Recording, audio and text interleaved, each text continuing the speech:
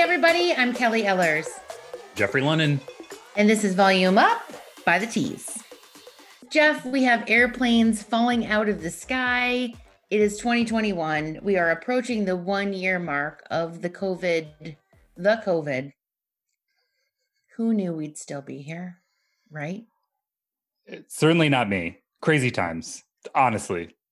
2021, never going to get on a United flight ever, I guess it turns out. No, I feel like you're kind of maybe a Delta kind of guy. Definitely a Delta guy, but I feel like I'm going to be an apartment guy, never leaving. I'm a hermit now. That's what COVID's done to me. So we podcast, we do some work, and then we rinse and repeat. Do it again. Yes, we do. Speaking of, if you liked our interview last week with Zenda Walker, stylist, marketing executive, author, multi-hyphenate, make sure you subscribe, you rate and review, and follow us on Instagram, Facebook, Twitter, YouTube, TikTok at Read the Tease, and send questions to us at volumeup@thetease.com. I've heard we've got some really interesting questions at volumeup@thetease.com. So, hey, thanks everyone. Keep them coming. On today's episode, we interviewed the industry icon, Ted Gibson. He's an independent salon owner, influencer, celebrity hairstylist to names like Annie Hathaway. And yes, it is Annie. So everyone's been saying Anne Hathaway, and that is wrong. And he sort of slid in a reference to The Devil Wears Prada, and I got him on it. And I was like, you know what? That blue sweater you fished out of a bargain basement shop, I set that. It is cerulean blue. And he was like, I actually cut Annie's bangs for that scene. And I was like, what? All right, you win. Okay. Also, hairstylist to Angelina Jolie and many more. You can hear all about it. His work has appeared in publications such as Vogue, Harper's Bazaar, Elle, Marie Claire, Vanity Fair, W, Allure, and also backstage at runway shows, Chanel, Prada, Dolce & Gabbana. I mean, literally, he has lived the life, and he could not be a kinder, more gentle, loving soul. I really, really like him. And it was a wonderful, wonderful interview. So enjoy, everyone. But before we get there, we've got a lot of other stuff to talk about, right? I mean, we do. Besides airplanes falling out of the sky, there's some big news in the podcast world. Turns out there's these guys, these unknown people. I don't even know why we're talking about them here because, whatever. But like Renegade, something, this little... I think people might have heard of President Barack Obama, maybe Bruce Springsteen. I think so. The boss. They've teamed up, turns out. Welcome to the pod world. Turns out that we are actually rising up the ranks in the beauty and fashion listing on the Apple Pod. Got that news today, which was pretty killer. Kind of made my day. So former President Obama and Mr. Springsteen, we see you. Welcome. Have any tips? Do you have any tips for former President Obama or I feel like both the boss and the boss are going to be just boss the squared. boss. Exactly. I feel like they're going to be just fine without my pro tips, particularly because one of the bosses has access to Michelle Obama. I feel like she could just, media train the heck out of that guy. For sure. My pro tip and where I struggle is don't speak too loud. And they might, they're both forces of nature. So they're going to have to share the mic like you and I. And only one of them says guitar. So I saw some things. You don't say guitar. That's amazing. That's a pro tip. Don't say guitar. President Obama. I don't think he would dare. I just don't think he would dare. Speaking of things that are happening in the world, thetease.com, our editorial team is hard at work, as always, bringing you the newest and latest, greatest things that are happening in the industry, brands that you don't know about, but you definitely should. And here are some of our favorite headlines from thetease.com from this week. Kelly, what's up for you? Yeah. Okay, so Wella Company's Beauty and Vision Awards, which is like one of the premier, if not the premier, competition for beauty and hair pros looking to elevate their skills and showcase their creativity. We've had a year. We brought challenges, but this competition is the chance for them to come together. Maybe you've been practicing on some mannequins, right? Doing some different styles. Let's do it, right? Let's enter the competition. So entries are open on January 15th. Semifinalists will be judged online in a judging panel of top industry professionals. 10 semifinalists per category will be named on June 4th. Check out Wella Ed on Instagram for all the details. Love that. Big moves. 2021, airplanes dropping out of the sky, but international competitions for hair are back. We love to see it. Get all the deets on the website. One thing that I'm really obsessed with right now is an article that we've got on thetease.com, but also a platform. So Zarina Akers famously worked with Beyonce for a number of years, has launched with Beyonce's help, Black Owned Everything. It is a website that has a million different Black-owned brands, sort of spanning everything that you guys would be interested in. If you are looking for the latest and greatest, this is somewhere you should definitely go. We did a quick story on all of the offerings, but really, we can't do it justice. Go to the tease.com, then head it to the website. You're going to love it. You'll find something for everybody. Maybe lots of things cooking over there, thetease.com. I like it. Jeff, I cannot wait for you to hear this interview because Ted Gibson has done it all. I mean, and he with a gracious heart and a smile that could light up a room. And dang it, I'm his new biggest fan. He's incredible. He has a point of view. He has a position. He has things to say about what's happened this last year and how we can move forward. And even he's taken things into his own hand by creating a nonprofit that is helping to move the needle forward for professionals. So thank you to Ted Gibson for using your platform, your voice to motivate us and to make change.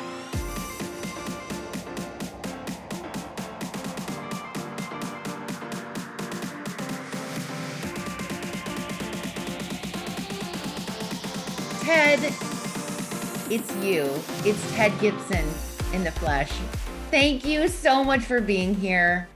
I'm beyond excited. Oh, thanks for having me. I'm so glad to be here today. Thank you very much for giving me the opportunity to tell my story and to kind of shed some light on being a salon professional hairdresser for this many years. You know, I always say that with the beauty school license, the things that I've been able to do, and I'm so fortunate that I have been able to, with that beauty school license, have been a beauty school teacher, have been an educator for major corporations. I have owned 4 salons. I've had 2 successful product lines.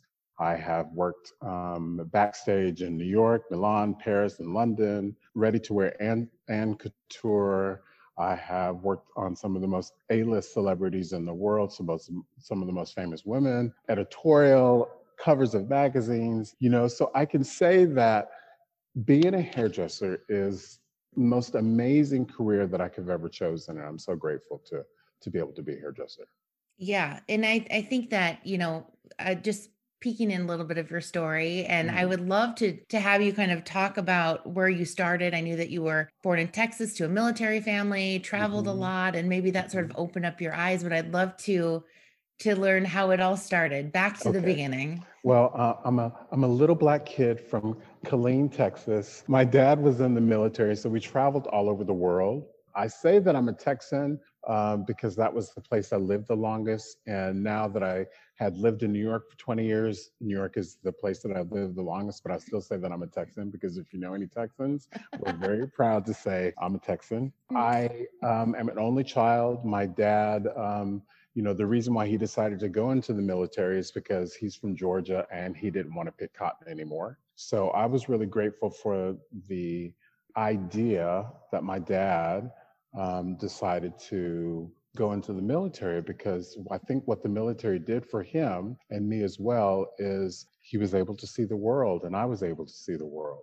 And I think that during that time as a kid, it really helped me to kind of understand different aspects of beauty.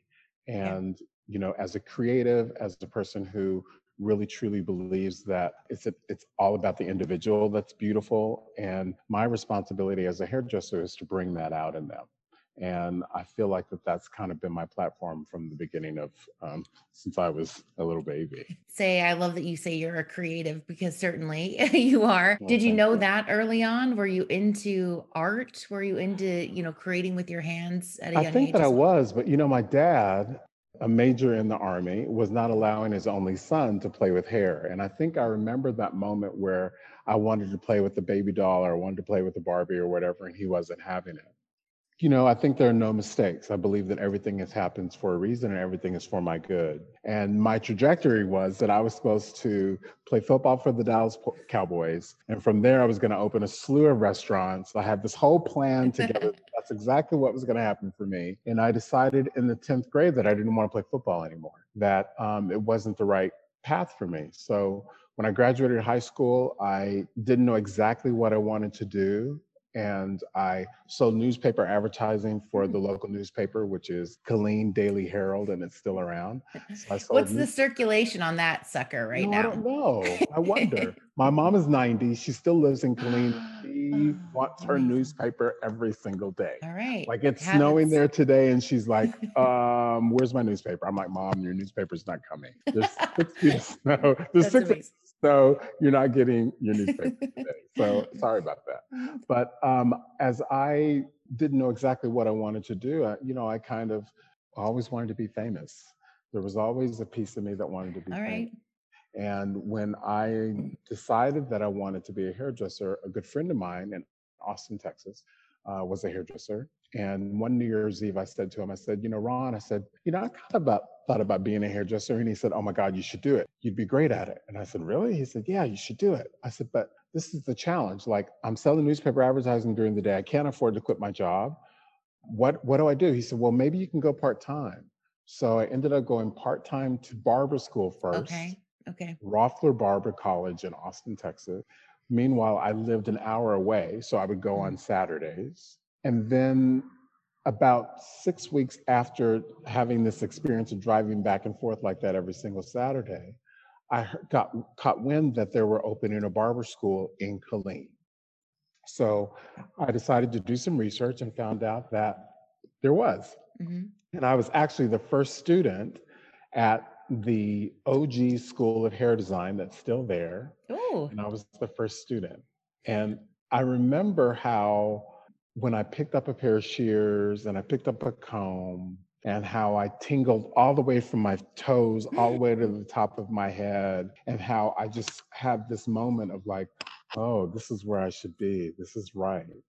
And that's amazing. It was the perfect thing for me. Oh, I love it. Have you went back to that school and made an appearance? All right. I bet they were like, several what? times. I know, several. I have like a little shrine on the wall. I hope so. I hope nice. You do. It's kind of nice. Yeah. Well, and that was in 1987. Yes. Okay. I don't look it, but I'm quite old. No, you don't look a day over 24. Thank you. And I, when I decided to be a hairdresser, I think that it changed my my life. And there are definitely certain periods of my life and my career that I really truly believe have changed me and have made that difference for me.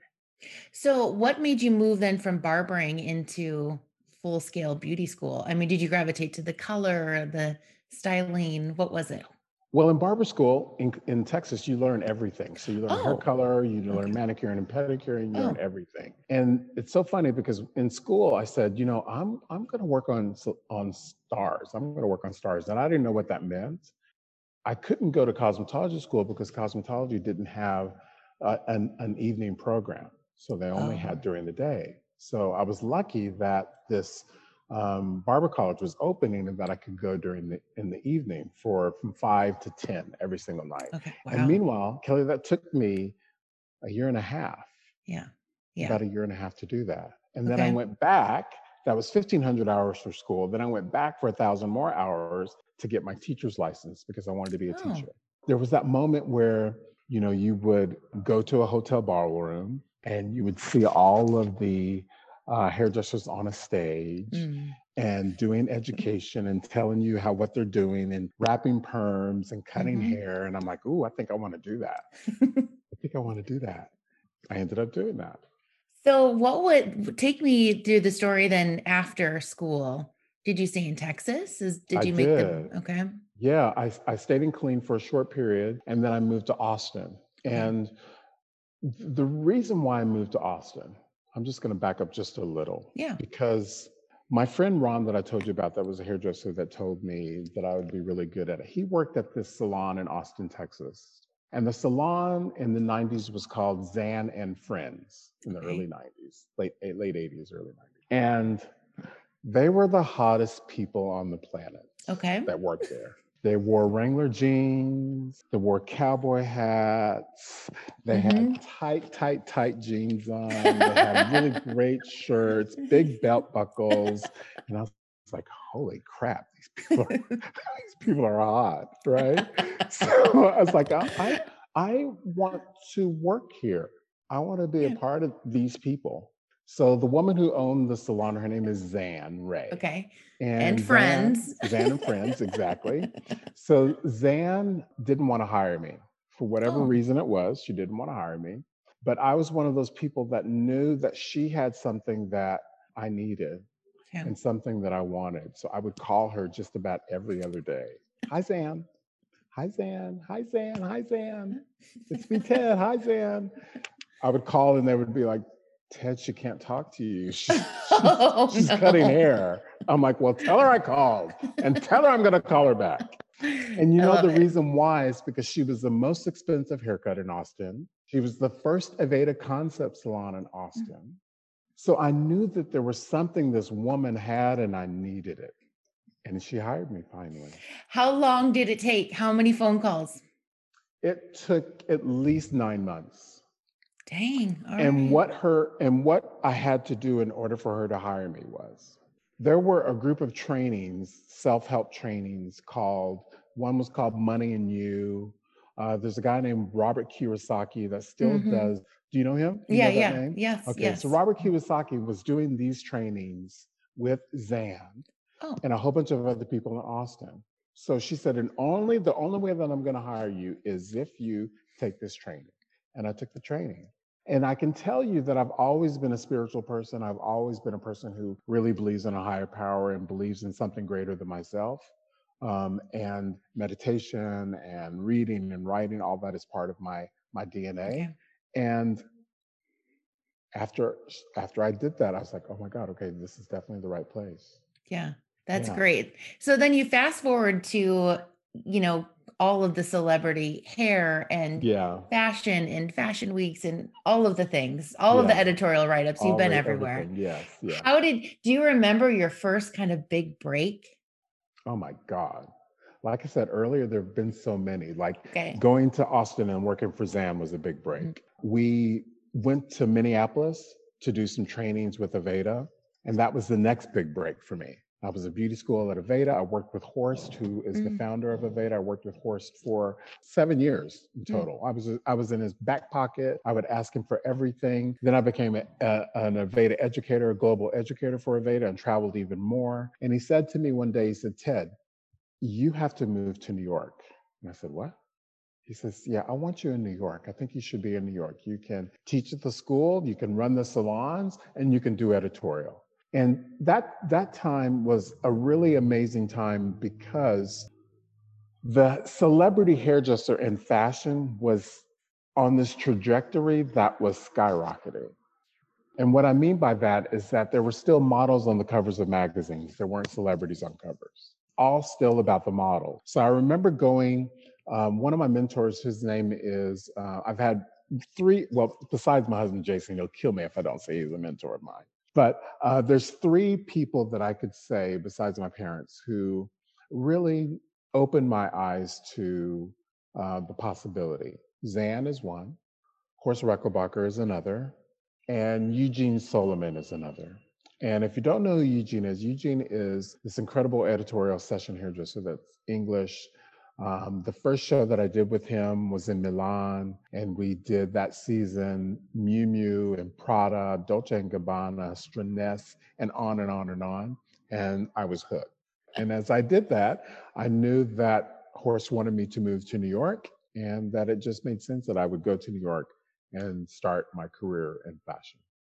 So then, from there, you did have your salon in New York. Obviously, now your salon in Los Angeles. Yes. Tell me why that was the next step for you too. Well, this was, let's see, 2000. This was the early 2000s.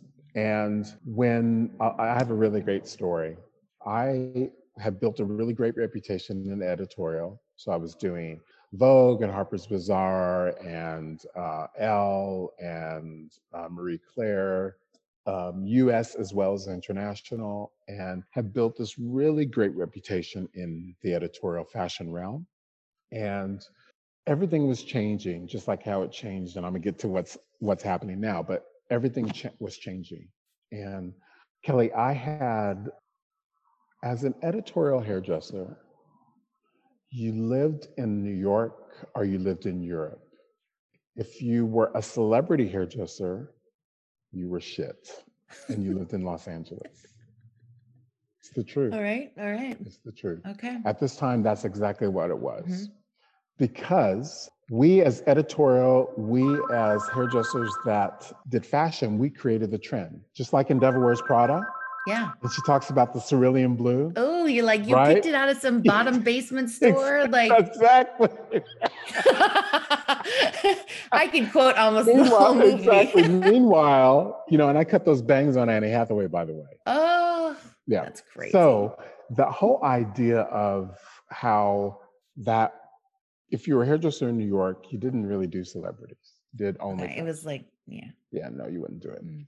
So I was doing a cover of Marie Claire, and the fashion director said to me, she said, "Ted, I have this opportunity for you." And I said, "What?" She said, "It's to shoot a cover." I said, "Okay, great." She said, "It's a celebrity." I said, "I don't really want to do celebrity." Oh, okay. Not even a celebrity on the cover. Yeah, no, I don't want to do celebrities. And she said, no, I really think that you should do it. And I said, I don't really want to do it. She said, "Okay, so this is what's happening." I said, "What?" She said, "Okay, so Marie Claire is shooting in the morning, Cosmopolitan is shooting in the afternoon, Patrick Demarchelier is shooting it, and it's Angelina Jolie." And I said, "Who?" She said, "Angelina Jolie." I said, "Okay." Didn't ring a bell? She said, "You have to do it." I said, "Okay." So I agreed to do it. And you know how sometimes when there's an opportunity that's presented to you, and sometimes you're afraid or you feel like it's not the right thing or whatever. I'm so glad that I decided to do it, because I showed up, flew to London, shot the cover in the morning with Marie Claire, shot the Cosmo cover in the afternoon, and we had a 7-year love affair, Angelina and I. Oh, well, that did turn out for the best. It turned out. So yeah, I feel like that's pretty solid. Yeah. That's pretty amazing. So as that happened, we said, look, everyone wanted to know who was doing Angie, because I started doing this really big, beautiful hair on her. Yes. I love big hair. Me too. So everyone wanted to know who was doing it. So the request came into my agent. So it was, Angelina to Renee Zellweger to Annie Hathaway to Gabrielle Union to Zoe Saldana to Deborah Messing. I mean, it just went on and on and on and on and on. And we said, okay, so I think the next thing we need to do is open a salon. Okay. So we opened the Fifth Avenue Salon in 2003, and that salon was open for 14 years. And during that 14-year period, we had another salon in Washington, D.C. We had another salon in Fort Lauderdale, Florida at the W Hotel. Okay. All 3 salons running at the same time, 50 plus employees in each, 20 plus chairs. This one in D.C. had 30 chairs and 8 treatment rooms. Monsters. Yeah. It's a lot of, that's a lot of overhead. A lot of overhead. It's a lot of operations. A lot of operation, a lot of babysitting, a lot of everything. And we did it because that's what we needed to do. And I'm so glad that we did, because it made my career by opening the salons. Because what it did is it really took my career as an editorial hairdresser and made it a brand, the brand Ted Gibson. That's what it did. That's what I wanted to. Do you think you were one of the first editorial hairdressers that did go into the celebrity hairdressing then? Did you kind of make that a thing? I think so. I think that there were a few people before me, of course, like Joel Warren and Edward Jacomi, Frederick Fekkai. But Frederick Fekkai, who's a friend of mine too, his was a socialite. And Warren Jacomi and Joel and they were celebrities, but it was more of socialites as well. Like, we were kind of rebels. We opened a Fifth Avenue salon on Fifth Avenue between 22nd and 23rd Street. Like, we didn't go uptown where all the boys were and the girls were.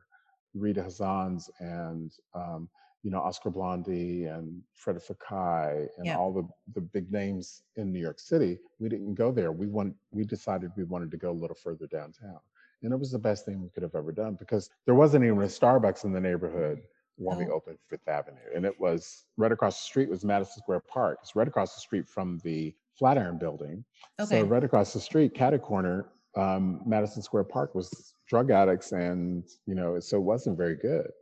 But we knew that this area was going to be super hot, and it was. Wow. I'm hearing a theme of like trusting your gut and intuition. Throughout all of these pieces, which probably root you back to you being a spiritual man, as you mentioned. So I can see that thread throughout. Thank you very much. Thank you. And I still work on that. I have a morning practice where I meditate for 15 minutes, I read for 15 minutes, and I write for 15 minutes. And I think what that does for me is it really helps me to get connected to my God or my spirit, or gets me clear about what it is that I want to do. I think it's important for all of us to know what it is that we want to do, because I think a lot of people tend to wait, or they tend to not know, and they just kind of flounder. But I think that the heavens are going to give you whatever it is that you want. You just have to know what that is. And take the steps towards that. And sometimes it can be a little scary. Yes, absolutely. Listen, before we opened the salon on Fifth Avenue, we lost 4 spaces before we opened that salon. So you're like, what are you telling me here? Are you telling me I shouldn't do it? Is I shouldn't do it? But no, I knew that we needed to open a salon to solidify the idea of a brand. Sure. And that was the most important thing. And the next evolution of your brand was the product line. So tell me about that. Well, we knew that we needed to come up. Horst taught me a lot when I worked for him. And he taught me about marketing. He taught me about innovation. He taught me how to dress hair. He taught me all these really incredible things. And I was so fortunate to be able to have that time with him, because a lot of people, aren't as lucky. I was very, very, very lucky. He didn't throw a brush at me. He threw brushes. He would cuss you out. I guess I didn't know that. Oh yeah, he would throw brushes. He would cuss you out, and he had a certain kind of respect for me, and I had a certain kind of respect for him, that he didn't have to do that. I listened to what he had to say. So I'm really grateful for that relationship. And we knew that we needed to create a product that would be something that people would be interested in. So at that time, in the early 2000s, you could go to bars and smoke, and you really could. You could be anywhere and smoke cigarettes, right? So a friend of mine used to use Bounce fabric softener in her hair after she went out on dancing all night. She used Bounce. I said, "Why do you want to smell like laundry detergent?" She goes, "Well, because I don't have anything. I can't shampoo my hair." I said, "Okay." So Jason and I came up with this idea that we would launch what was called Hair Sheet. And Hair Sheet was a towelette for hair. So what it was, an individual packet that had one of them, it came in a pink box, and it had lavender, it had essential oils, vitamin A, D, and E in it. You use it as a really great blowout. And then the other one was more for treatment. So when we launched those two products, we launched them at Henry Bendel. Henry Bendel is not open anymore, but that's where we launched it. Because Henry Bendel was kind of like an incubator for indie brands. Okay. So we launched at Bendel. And then we launched another product, a shampoo and conditioner that was innovative. What you did, it was a dual chambered bottle that actually had a dial on it that on one side was color conditioner that was in a shampoo in one bottle, and another bottle was a color conditioner and a conditioner. So you could dial up how much color you wanted in your shampoo or in your conditioner. That's cool. And people flipped. Yeah, that's cool. They flipped. So in that brand, Ted Gibson, we had close to 40 products. Okay. And we were sold at Bendel's, 40 doors of Saks Fifth Avenue, 125 doors of Sephora, and then 1,000 doors of Target. Okay, got it. And is that is not the Starring line, correct? No, Starring is new. Right. Okay. So why the evolution into a new line then? Well, don't laugh at me, but this came from my mom's house. I think it's really funny because it's so old school. No, that's like you used to be able to get those at like McDonald's, didn't you? I know. Like no, yeah. Yeah, it's so great because with the mask on, all I have to do is this. I love that she still has it. She still had it. I'm like, Mom, I'm taking it. She goes, it's amazing. That's old school water bottle. So what happened was we decided to kill that brand, Ted Gibson. We closed DC first. And then about 8-9 months later, we closed Fort Lauderdale. And then about 2 years later, we closed Fifth Avenue. Okay. And the reason why we closed Fifth Avenue, we were seeing, this is about 5 years ago. We've been in LA for it'll be 6 years this December. What we were seeing, Kelly, is that clients were changing. The consumer was changing. And I call hairdressers consumers as well. The hairdresser coming right out of beauty school didn't want to go through a 2-year program to train to go onto the floor. They wanted Instagram famous, like that. Clients that were coming in, you would do their hair, then you would take them up to the retail shelf and you would show them, look, this is what I used on you. This is what I think you should take home. She would pull out her phone. She would go and blah, blah, blah. Okay, thank you. It'd be shipped to her house. So we were thinking, okay, so what's happening is that the consumer is changing. This 20+ chair salon is going to be a dinosaur. We couldn't reinvent our model. It was commissioned employees. We take people right out of beauty school, train them, get them ready to go on the floor. And then 2 years, a year and a half after they were on the floor, they would go down the street for 4 or 5% more in their commission. It just got to the point where it was this repeating thing of not being appreciated. It cost $30,000 to train an assistant to get them ready to go on the floor because you pay them to train them. Yeah, you were training a lot of great people for other salons. Yeah, exactly. That's exactly what we did. That's exactly what we did. Great. So it got to the point where it just didn't make any sense anymore. And I can't imagine being in New York City now through the pandemic and having rent that's $25,000 on the second floor of a building. I can't even imagine what that's like. And my heart bleeds for those hairdressers that have that kind of rent, because you can't do the volume that you need to do in order to aim that. And consumer confidence isn't where it was before the pandemic. So we're hit on both sides of it.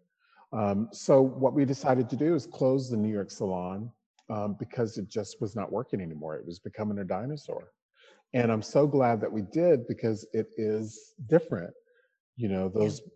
and from my perspective, I'm not sure if everywhere else in the country is like this, but 20 plus chair salons just are not what people really want now. Like you said, you had Allie on this week, and I can say that during that point where she launched Drybar, it changed the whole idea of the $85, $95 blow dry, because they didn't come to the salon to get blow dries anymore. Sure. They would go down the street and get it for $35. I mean, you can't beat it. And maybe it wasn't great, but it would be better than what she could do for herself at home.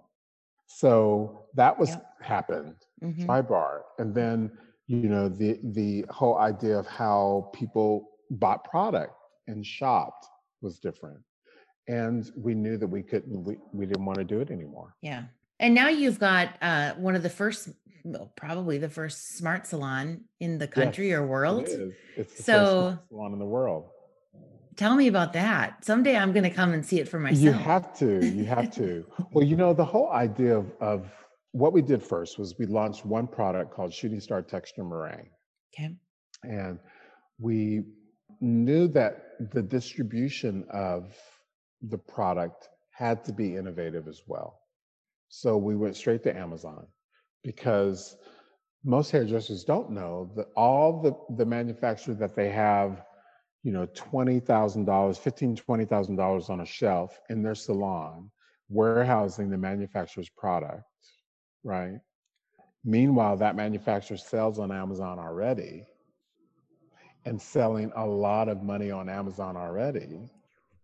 And it's the truth, you guys. I'm a manufacturer. I have one product, but I'm telling you right now, this is what's happening. That all of these years we have warehoused essentially product for the manufacturer, because we wanted to be a part of a culture and we want to be part of something that's greater than ourselves. And I understand that.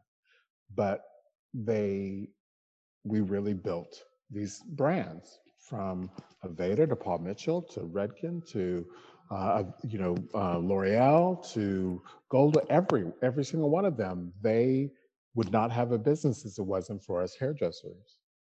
So when we decided we wanted to open a new concept, a new salon, this Starring has been open it'll be 2 years in April.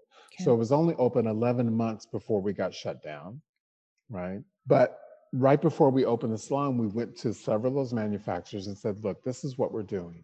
We're creating a space that's more of like a collective or an experience center. What we want to do is we want to do hair, but we don't want to necessarily sell product where we warehouse your product. What we want to do is we want to be able to have direct to consumer. So what would happen is she would come in, I would cut her hair, I would give her the products that I used, I would show her, she would take out her phone, she would do what she does already, and then the salon and you would get credit for it, no brainer. They laughed in our face. They said, no way, we would never ship direct to consumer, but you're already doing that because you already have a business on Amazon. Right. It just didn't make any sense. So when we developed Starring, we knew that we couldn't just open a salon that was just a salon. We knew we had to reinvent the idea of what the salon experience is, because a woman can be on an app in a short period of time, depending on where you live, and have somebody at her house to give her a blowout, put on some makeup, do a lash, do a manicure, pedicure, do some highlights, even a haircut in a matter of minutes. So in order for her to leave her house and come to a salon, we knew that experience needed to be more of an experience. So what we did is we created each of these, this is Starring 3, this is Starring 4. They're 5 clouds. Each of them have 4 LED light strips that go in the entire cloud, and it's all powered by Amazon and Alexa. Oh, that part I don't know if I dug into deep enough. So if you look here, very cool. This is Starring 3. Alexa, turn on Creative in Starring 3. Okay. That's amazing. That's so cool. Isn't it cool? Oh, Alexa, my word. That is incredible. Was this your brainchild? It was. We, Jason and I had thought about what that experience could be. We contacted Amazon and said, listen, we have this idea that we want to create smart salon. Mm-hmm. We want to reinvent the idea of what a salon experience could be, as far as, you know, in the cloud, but also for shopping. Also, we don't have a front desk. We don't have a front desk. We don't have any retail. A woman who wants to come to the salon, she gets out her phone, she downloads the app, she puts in a credit card, she puts in her name, she can book her appointment, all of that directly from her phone. That's instead incredible. of calling somewhere. And then also when she's ready to go, when she's after she gets her hair done, she's ready to go. Like she didn't want to stand at a desk, especially now during COVID. We're already social distance here in the salon because each cloud is 13 feet high, 8.5 feet wide, and 9 feet long. So we really designed the salon of the future and had no idea that that's really what we were doing. Ooh, again, another one of those intuition moments, right? Oh, yes. I'm so grateful for it. Yeah. So we didn't know around this time last year what we were headed for. And you have been a very vocal advocate of the industry. So we all thank you for that. Walk us through when you first found out about COVID, what's going to happen, and all the madness that's been the last 10 months for you. Oh my God, isn't this something? It's unbelievable. It is unbelievable. You know, the great thing that I'm most grateful for is that all of my friends and family are healthy, and that I have known my favorite uncle passed of COVID. So I know firsthand about it, but I'm grateful for that everyone around me every single second is healthy. Mm-hmm. And I remember the moment where Jason and I were here at the salon, and Zan, who I was talking about earlier, they were going to New York for IBS. Okay. And IBS was the same weekend that really everything changed. So she had called us and she said, IBS is happening and, you know, we have a class and we think we're going to go. And we were like, yeah, it doesn't seem like it's anything. You should just go. Oh, yeah. I don't think it's really going to be much. I think you should just go. Her and her husband, Tom, they take off. They land in New York. They get right back on a plane and go back to Houston because at that moment, IBS closed. We in California were like, not happening. We got to figure out something else to do. So we have a house in Palm Springs. So we went to Palm Springs and stayed there for 4 months. Wow. And just like everybody else, you know, our lifestyle is about, we would fly to New York once a month to do clients that we still had. I was still doing a lot of celebrity, the salon, the house in Palm Springs that we rent out on Airbnb. And if it wasn't for the PPP loan that we got in April of last year, I don't know what we would have done. You know, a lot of people, I look like a baller, but I'm just like, I have the most expensive haircut in the world at $2,400. I may look like a baller, but I'm just like everybody else. Yeah. I'm a small business owner. Yeah. If I do a job, it takes 60 to 90 days to get paid from it as a freelancer. Yeah. You know, so we're all, you guys, in the same boat. I think the most important thing is for us to remain positive and to see past where we are. Because once we can see past where we are, it's going to make, that's the difference. Yeah. And I hope we're heading there, right? I mean, how are you feeling optimistic in California? I know you've done a lot of work to help advocate and change. Yes. Well, you know, we were shut down in June. From March to June. And then we were open for like 2 or 3 weeks and they got shut down again. And then in August, we decided, you know what? Enough. Enough. We know that salons are not spreading COVID. You know, we're licensed in sanitation, we're licensed in anatomy, we're licensed in all of the things that make a huge difference. We know how to keep our clients safe. We know we're going to wear a mask all the time. If people say we have to wear a mask, we're responsible people. And what we felt like was that Gavin Newsom and the state of California was saying that we are dumb and dirty people because we can't do our job. And meanwhile, you can go to Whole Foods, and you can go to Home Depot, and you can go to Lowe's, and you can go to all these places.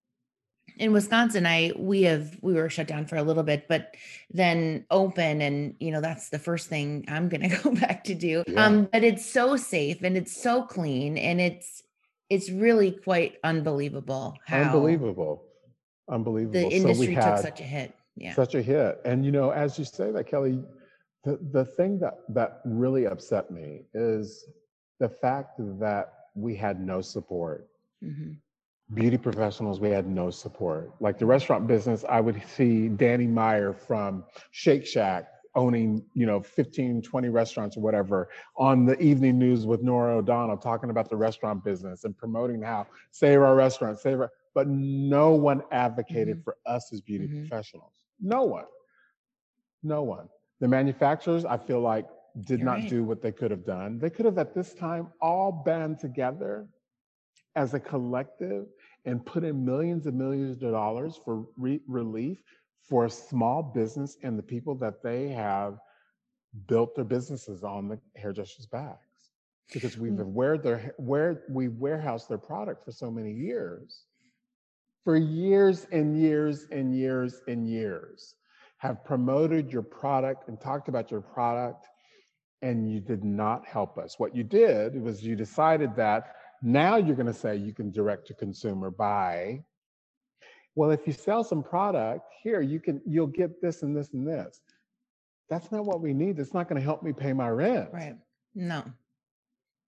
Why do you think no one stood up to that challenge, manufacturer wise? I wonder. I don't really know. We called them. We're not thought of always as the go with the flow kind of guys. Yeah, I catch that. I'm just not. Mm-hmm. That's not my role. I'm not looking for a paycheck from you. You know what I mean? I'm not saying that manufacturers haven't been good to me. I'm not saying that. But at a time when we needed it most, no one showed up. Like the Restaurant Association, they had everything taken care of. You can go to DoorDash. You can do this. You can do that. You can do this. You can do that. Meanwhile, the beauty business, we had nothing. You're right. Man, I bet that just kind of burns you. It made me so mad. I mean, because I'm burning right now. It made me so mad. Yeah. And I was waiting for the other ones to get mad, other celebrity hairdressers and hairdressers. Yeah. Nope. They didn't. Everyone played it a little bit safe. Yeah. We don't have to play it safe. It's time now that we have to speak up for things that aren't right. Mm-hmm. And it wasn't right what they did. It wasn't right. Yeah. Does that leave you a little bit sour on the industry? No, not at all. I love being a hairdresser, and I love the beauty business, and I love hairdressers, and I love the fact that we are the most important people on the planet, because what we do is we change people's lives every single day. We create images. We are creatives. We are business people. We are the backbone of this country because we're women. We're minorities. We're in the trenches because we are small businesses, and we are the backbones of all our communities, our states, our countries. We are the backbone of all of that, and we had no support. So Jason and I, we looked at ourselves last year, and we said, what are we going to do?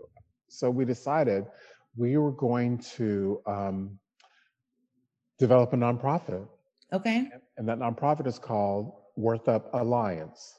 Okay. So if you go to worthupalliance.org, you'll see more about it. Okay. It is an organization that is helping would-be entrepreneurs, beauty entrepreneurs, specifically in the beauty space, hairdressers, barbers, nail techs, lash experts, estheticians, in order to mentor them into opening their own businesses, developing their own products. We know our goal is to raise $300,000 by the end of the year, so that we can give grants and give money first quarter of 2022. We are a program of Beauty Changes Lives, and Beauty Changes Lives is a nonprofit as well. And what their role as Beauty Changes Lives is to grant scholarships for people who want to go to beauty school. And what we are the ones who, after they get out of beauty school and want to change and go into a career setting, we're there to help them with their entrepreneurship. So if you go to Worth Up Alliance, yes. Okay, Worth Up Alliance, you got it. Yes. And I'm glad that you've joined Linnell and her team. Certainly know her well. Her so much, yes. I was the first ambassador actually for Beauty Changes Lives when she first launched it. All right. I remember how it made me just feel like the most incredible person to be a part of that organization, because it was just so profound. There was nothing like it. And I feel like that out of all of the salons that I've opened, out of all the products that I've developed, out of all of the celebrities I've had the opportunity to work on, all of the traveling I did with all the celebrities, that I think that the Worth Up Alliance is going to be the thing that's going to be my legacy. I do. I love it so much. Yeah. And I am here to help you too. So anything that we can do to help. Thank you. You tap into me, because, I think about it too. And, I grew up in a super small town in Iowa, and that's where my mom had her little beauty shop. And it really was the epicenter of the community. I mean, you get your hair done for prom, all the weddings are there. Like you socialize, you talk, you build friendships. And I think that's why, I'm so continually drawn to the industry, is just because I watched my mom do people's hair even into the nursing home, because they were with her for 40 years, And so I think there's just something so beautiful about that in our industry. Yeah, there is. And, if you're a hairdresser for a certain length of time and you have clients that you've done for 20 and 30 and 40 years, just think of the things that you are able to be a part of. Yeah. You are part of them going into college and graduating college and going to the workforce, and then getting engaged, and then getting married, and then having children, and then having grandchildren, and then the boyfriend, you know what I mean? It's a special bond that there's no relationship that a woman has that's like her hairdresser. Yeah, I agree. We know so much about their lives. We hear everything that's going on. We, sometimes when a woman would come in and get her haircut with me, it would really be the first time she had been touched in 6 weeks before that, from the last time that I cut her hair. Yeah. It's an intimate sort of relationship in a way, right? I mean, really, you're 100% in the space. Yes, yes. And, you hear things like, I knew that Angie was pregnant, and I didn't even go tell Jason. Like, I didn't even tell my husband that Angelina was pregnant. Like, we know things. Yeah, right. We hear things. And you're keepers of secrets, which is a good role as well. Confidant, Confidant, totally. I love that you said you had a 7-year love affair with her. That's just so is going to stick with me. That's so crazy. Incredible. And I believe that women have different periods of their lives. And as a hairdresser, I always said that if I cut a woman's hair every 6 weeks, I'm with her.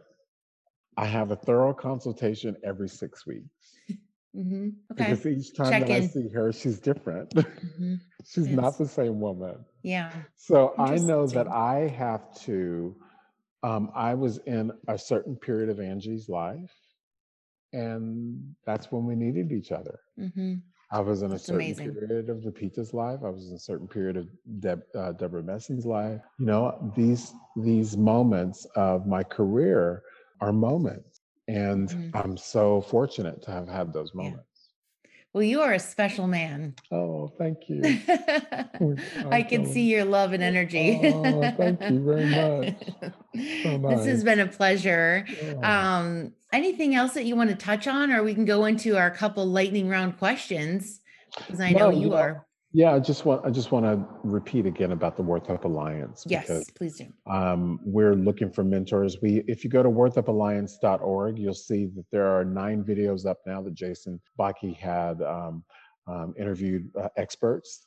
We're putting together an entrepreneurial library that we're very, very, very excited about, because what it's going to do is going to really help the next generation of beauty professionals sustain if there's something like this that happens again, because we were really kind of left out in the dark.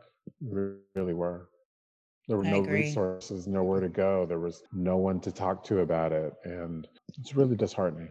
It is. And I'm glad that you took that, that you both took that and are turning it into something positive that, okay, we learned, okay, we got a good lesson on who's here and who isn't. That's right. Yes. And so if nobody's going to stand up and do it, then you can use your influence to do it. So I think that's wonderful. Thank you, Kelly. Okay. So our quick takes, some are kind of silly. I'll do my best. It's just a couple of them, but a list of questions that we ask everyone. So number one, bar soap or body wash? Body wash. Okay. All right. I like it. Product that you're loving right now that's not yours. I'll show you. You ready for this? Wait, it's not your water bottle you showed me, is it? Nope. Okay. Lysol. Okay. I love the smell of bleach. Has this been a forever thing? Or is this everything? No way. No, for everything. Okay. I love it. There's something about smelling bleach. I know I'm like, yeah, it's freaking clean, man. And I know that's so weird. Like, I'm sure someone was thinking, oh, I'm sure Ted's going to say something you put on your face. No, bleach. No, just Lysol. Good old plug for Lysol bleach. Lysol bleach. I'm like that with vinegar. I like to clean with vinegar because then I'm like, yeah. It's like home. I like home. Okay, what are you streaming right now? It could be podcast, music, something on Netflix. I go back and forth. Right now, I am streaming the TV show Shameless. Okay, I like it. Yep, seen it. I'm a little late to the game. I'm going to actually start Game of Thrones again. Oh, because I was talking to a friend of mine yesterday, and he just started it, and I'm like, oh my God, have you gotten to this? And he's like, no, not yet. I'm like, shit.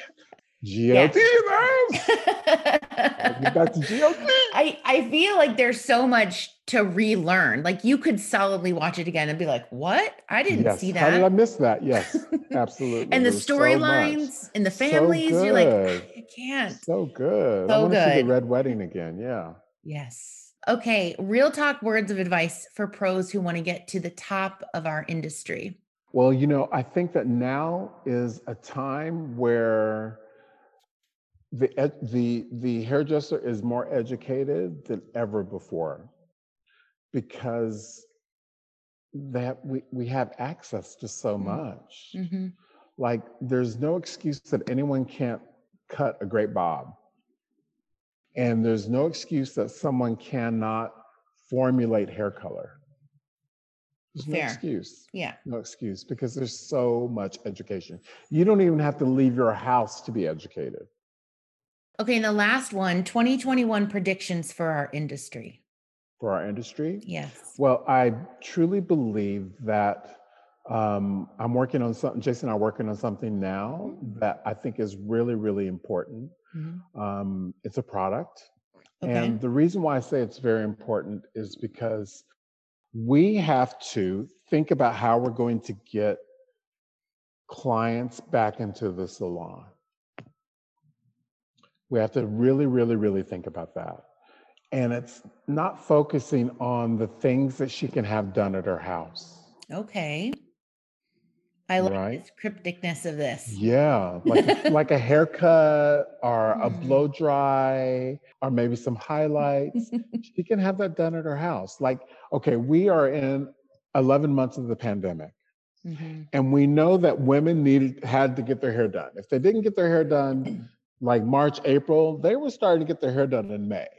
Yes. Right? So she's already in habit. It takes 90 days to build a habit.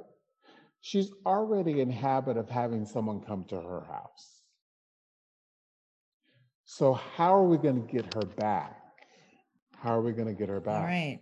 That's what we have to be thinking about. Yes. So it's professional products that are frizz control, that are extensions, that are things that are more difficult to do, that it takes more of a lengthier time to do. Yep. She has to come to the salon for that. Yes. I like it. And I can't wait to hear what you've got up your sleeve.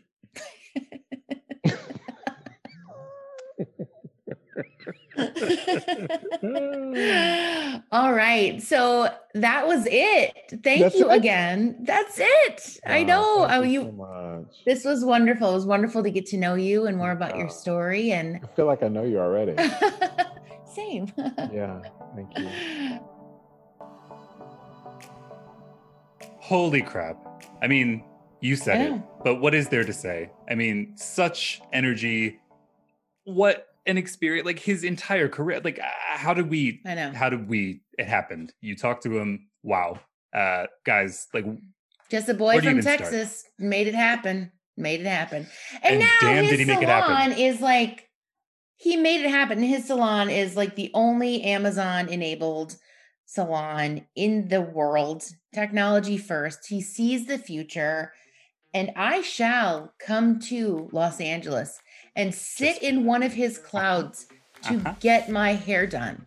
I'm going to book an appointment in like August. Check out his amazing product on Amazon as well. I have ordered myself some texture meringue, and I cannot wait for it to arrive at my doorstep. Ted, thank you for being on the podcast. You are absolutely phenomenal. Be sure to hit subscribe, rate, and review, and follow us on Instagram, Facebook, Twitter, YouTube, and TikTok at Read the Tease, and send in questions to volumeup@thetease.com. Volume Up is a Tease Media production. This episode was produced by Monica Hickey and Stephen Joplin. Thank you to our creative team, Kay Reynolds and Haley Hefner, for putting together the graphics for this episode, and to Josh Landowski for editing, so you guys can watch and listen on YouTube.